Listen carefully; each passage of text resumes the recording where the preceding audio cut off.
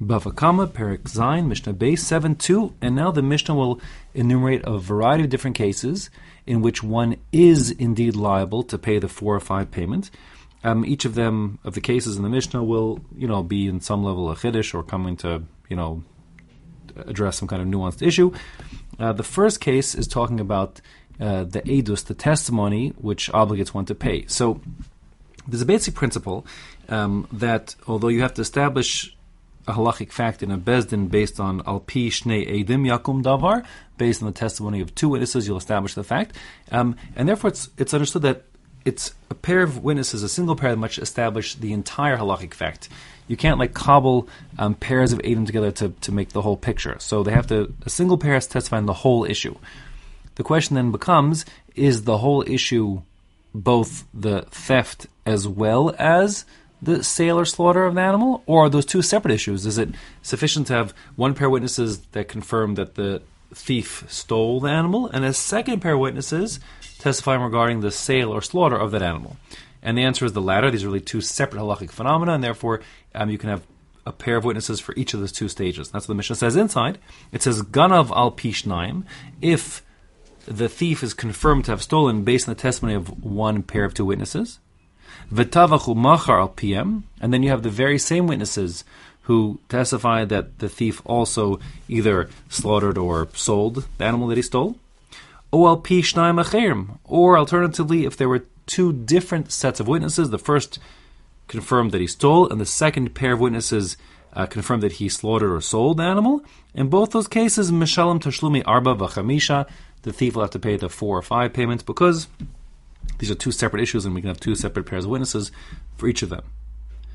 Now, ganav umachar b'Shabbos, if one stole and then an animal on Shabbos, and then he sold it to somebody else on Shabbos, so the din will be that he is liable to pay the 4 or 5.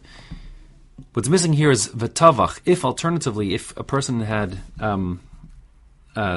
stolen and then slaughtered the animal on Shabbos, he wouldn't pay the 4 or 5 payment, because when one slaughters on Shabbos, he's over the Isser Da'araisa of Shochet, of slaughtering, and therefore we've come into the area of what's called Kimle B'derab Mineh, which we've seen prior in the Masechta already, which is when you have a capital case involved, like breaking Shabbos, which carries a capital penalty. So then, even if the person wouldn't receive execution at the end of the bezdin, still, since it's a capital crime, we no longer impose monetary penalties. So as we'll see in Mishnah Daled, it could be that a person will be liable for the kathel payments, because that happened on Shabbos, which wasn't a violation of Shabbos. But the second step, if he would have slaughtered the animal, that is a capital crime, and therefore, because of Kimlei B'derab Mineh, he won't pay the extra 3. Okay, as far as selling on Shabbos, it is forbidden to sell things on Shabbos, but that's just a din d'Rabbanan, and therefore that would not get us into Kimlei B'derab Mineh. So in all those cases, says the Mishnah, Ganav umachar l'avodah zara. If one stole the animal and then he sold it to a Jew who is going to, let's say a Jew, who is going to use it as a sacrifice to an idol. So he'll be liable, the thief will be liable, because although it's forbidden to sell animals to people who are going to use them as sacrifice to avodah zara, that is only an isser of lifnei iver. It is an isser d'oraisa, but not one that carries a capital punishment, and therefore he'll be liable for the 4 or 5 payments. Again, in contrast to if he actually would have slaughtered the animal to avodah zara, that would be a capital crime, as is the case with all serving of idols, and then he would be exempt from the 4 or 5. Next is the Mishnah, Gana v'tavach b'yom kippurim. If he stole it and then he slaughtered it, and certainly if he sold it on Yom Kippur, he actually would be liable. The reason why is because although Yom Kippur is called the Shabbos Shabboson, the penalty for doing malacha on Yom Kippur, we paskin, if one does it and there is no Eidim and Hasra, no witnesses and warning, the penalty is not is kares, and the truth is, even if there is a penalty, is kares, and if there would be witnesses and warning, actually the penalty would be malchus, lashes. So if a person is getting quote unquote just kares, that's not considered to be a capital crime according to our Tana and the Lach, and therefore he would be liable to pay 4 or 5. If there actually had been witnesses who warned him, don't go slaughter the animal in Yom Kippur, or they'll give you malchus, And if he went and said, I don't care, I'm doing it anyways, they actually would give him malchus, lashes. But if he receives lashes, the rule is once one gets lashes, then he is exempt from a financial payment. So the truth is, if he would have actually had the warning and gotten the lashes, that would have also got him off the hook of paying the 4 or 5.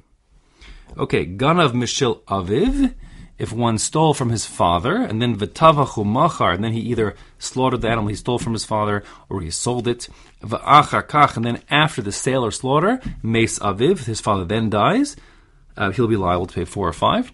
There's no great chiddush over here. He'd pay 4 or 5 to the estate, and then maybe he'll inherit some of that money, but so what? The chiddush will be, we'll see in Mishnah Daled, if the father dies prior to the sale or slaughter of the animal. We'll see that there. Gana v'tavach, if a person stole an animal, and then he slaughtered it, and then v'achar kach hikdish, and then he consecrated the meat of the dead animal as a gift to the Beis HaMikdash, so then again, mishalam tashlumi arba v'chamisha, on that also he'd be liable to pay the 4 or 5, because when he both stole and then slaughtered it, it was privately owned, and privately owned property is what's subject to the 4 or 5 payment, as we'll see in Mishnah Daled. Once you have it being owned by the Beis HaMikdash as hekdesh, so then one will be exempt from the payments. We'll see that more in Mishnah Daled, the basis of that. Now, the next part of the Mishnah, like a new paragraph, if you will, is that when we talk about being tavach, slaughtering it for shechita, we mean it has to be shechted in a way that is a kosher shechita. So the question is, what happens if you're shechting in a way that would be like, a kosher shechita for the animal, kosher slaughtering, but the intention wasn't to eat it? So then you might have thought one isn't liable for the 4 or 5 payment, but the answer is wrong. You are still liable because shechita is shechita. So therefore the Mishnah says, Ganav v'tavach, if one stole and then slaughtered it, l'rafua. The purpose of slaughtering the animal was for the sake of refuah. He wanted to hypothetically get the blood from the animal to, soak his feet in or something like that. The point is not to eat the animal. O l'klavim, or he slaughtered it, but not for his personal consumption, not for human consumption, but rather for the feeding it to his dogs. So then it's not going to be eaten by people, but it doesn't matter. Still, he'd be liable. Furthermore, hashochet v'nimtza treifa, even if one checked the animal and it turned out that it was not fit for human consumption halachically because it was a treifa, meaning the animal had some kind of defect which would mean it would die in the next 12 months, like say a hole in its heart or its lungs or something.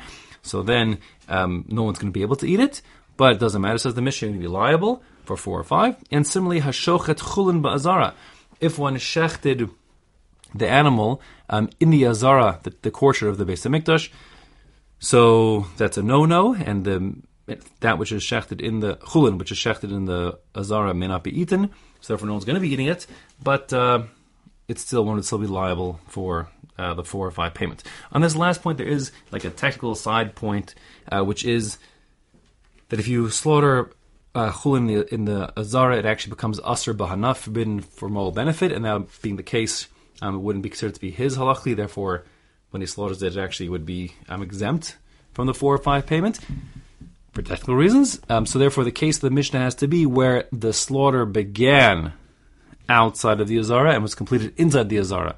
And that being the case, you could kind of, find this clever way of it being yours enough to be now make you liable for slaughtering it, even though it's forbidden to be eaten, because it's considered to be an animal that was slaughtered in the azara.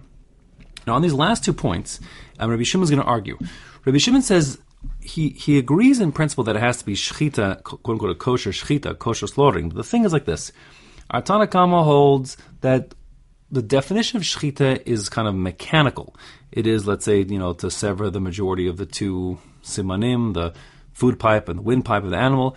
That's what makes a kosher shechita. It's just you have to do the mechanical act. Whereas Rabbi Shimon says, no, shechita is actually kind of defined at its essence as functionally, meaning the point is shechita is a matir. It allows you to eat this meat of this animal. So what shechita does is it transforms an animal which can't be eaten, like a treifa or a nevela waiting to happen, to becoming a kosher edible animal. So says Rabbi Shimon, if the act of shechita doesn't allow the animal to be eaten, it's not called shechita, it's just called slaughtering. And that being the case, says Rabbi Shimon, in these last 2 cases, Rabbi Shimon poter b'shnei elu. Rabbi Shimon says for these last 2 cases, no, you're exempt from paying 4 or 5. The last 2 cases being the case of the treifa and the case of the chulin in the azara, because in both those cases, even if you shecht it halachically properly, you still can't eat it because it's a treifa or it's been shechted in the zara, and therefore it's not called shechita. It's just called having been ritually, I don't know what, slaughtered, but doesn't meet the definition, which is to obligate you to pay the 4 or 5. And the halacha, however, is not like Rabbi Shimon, it's like Bava Kamma, and therefore in all these cases that the Mishnah enumerated, one in fact would be liable to pay the 4 or 5 payment.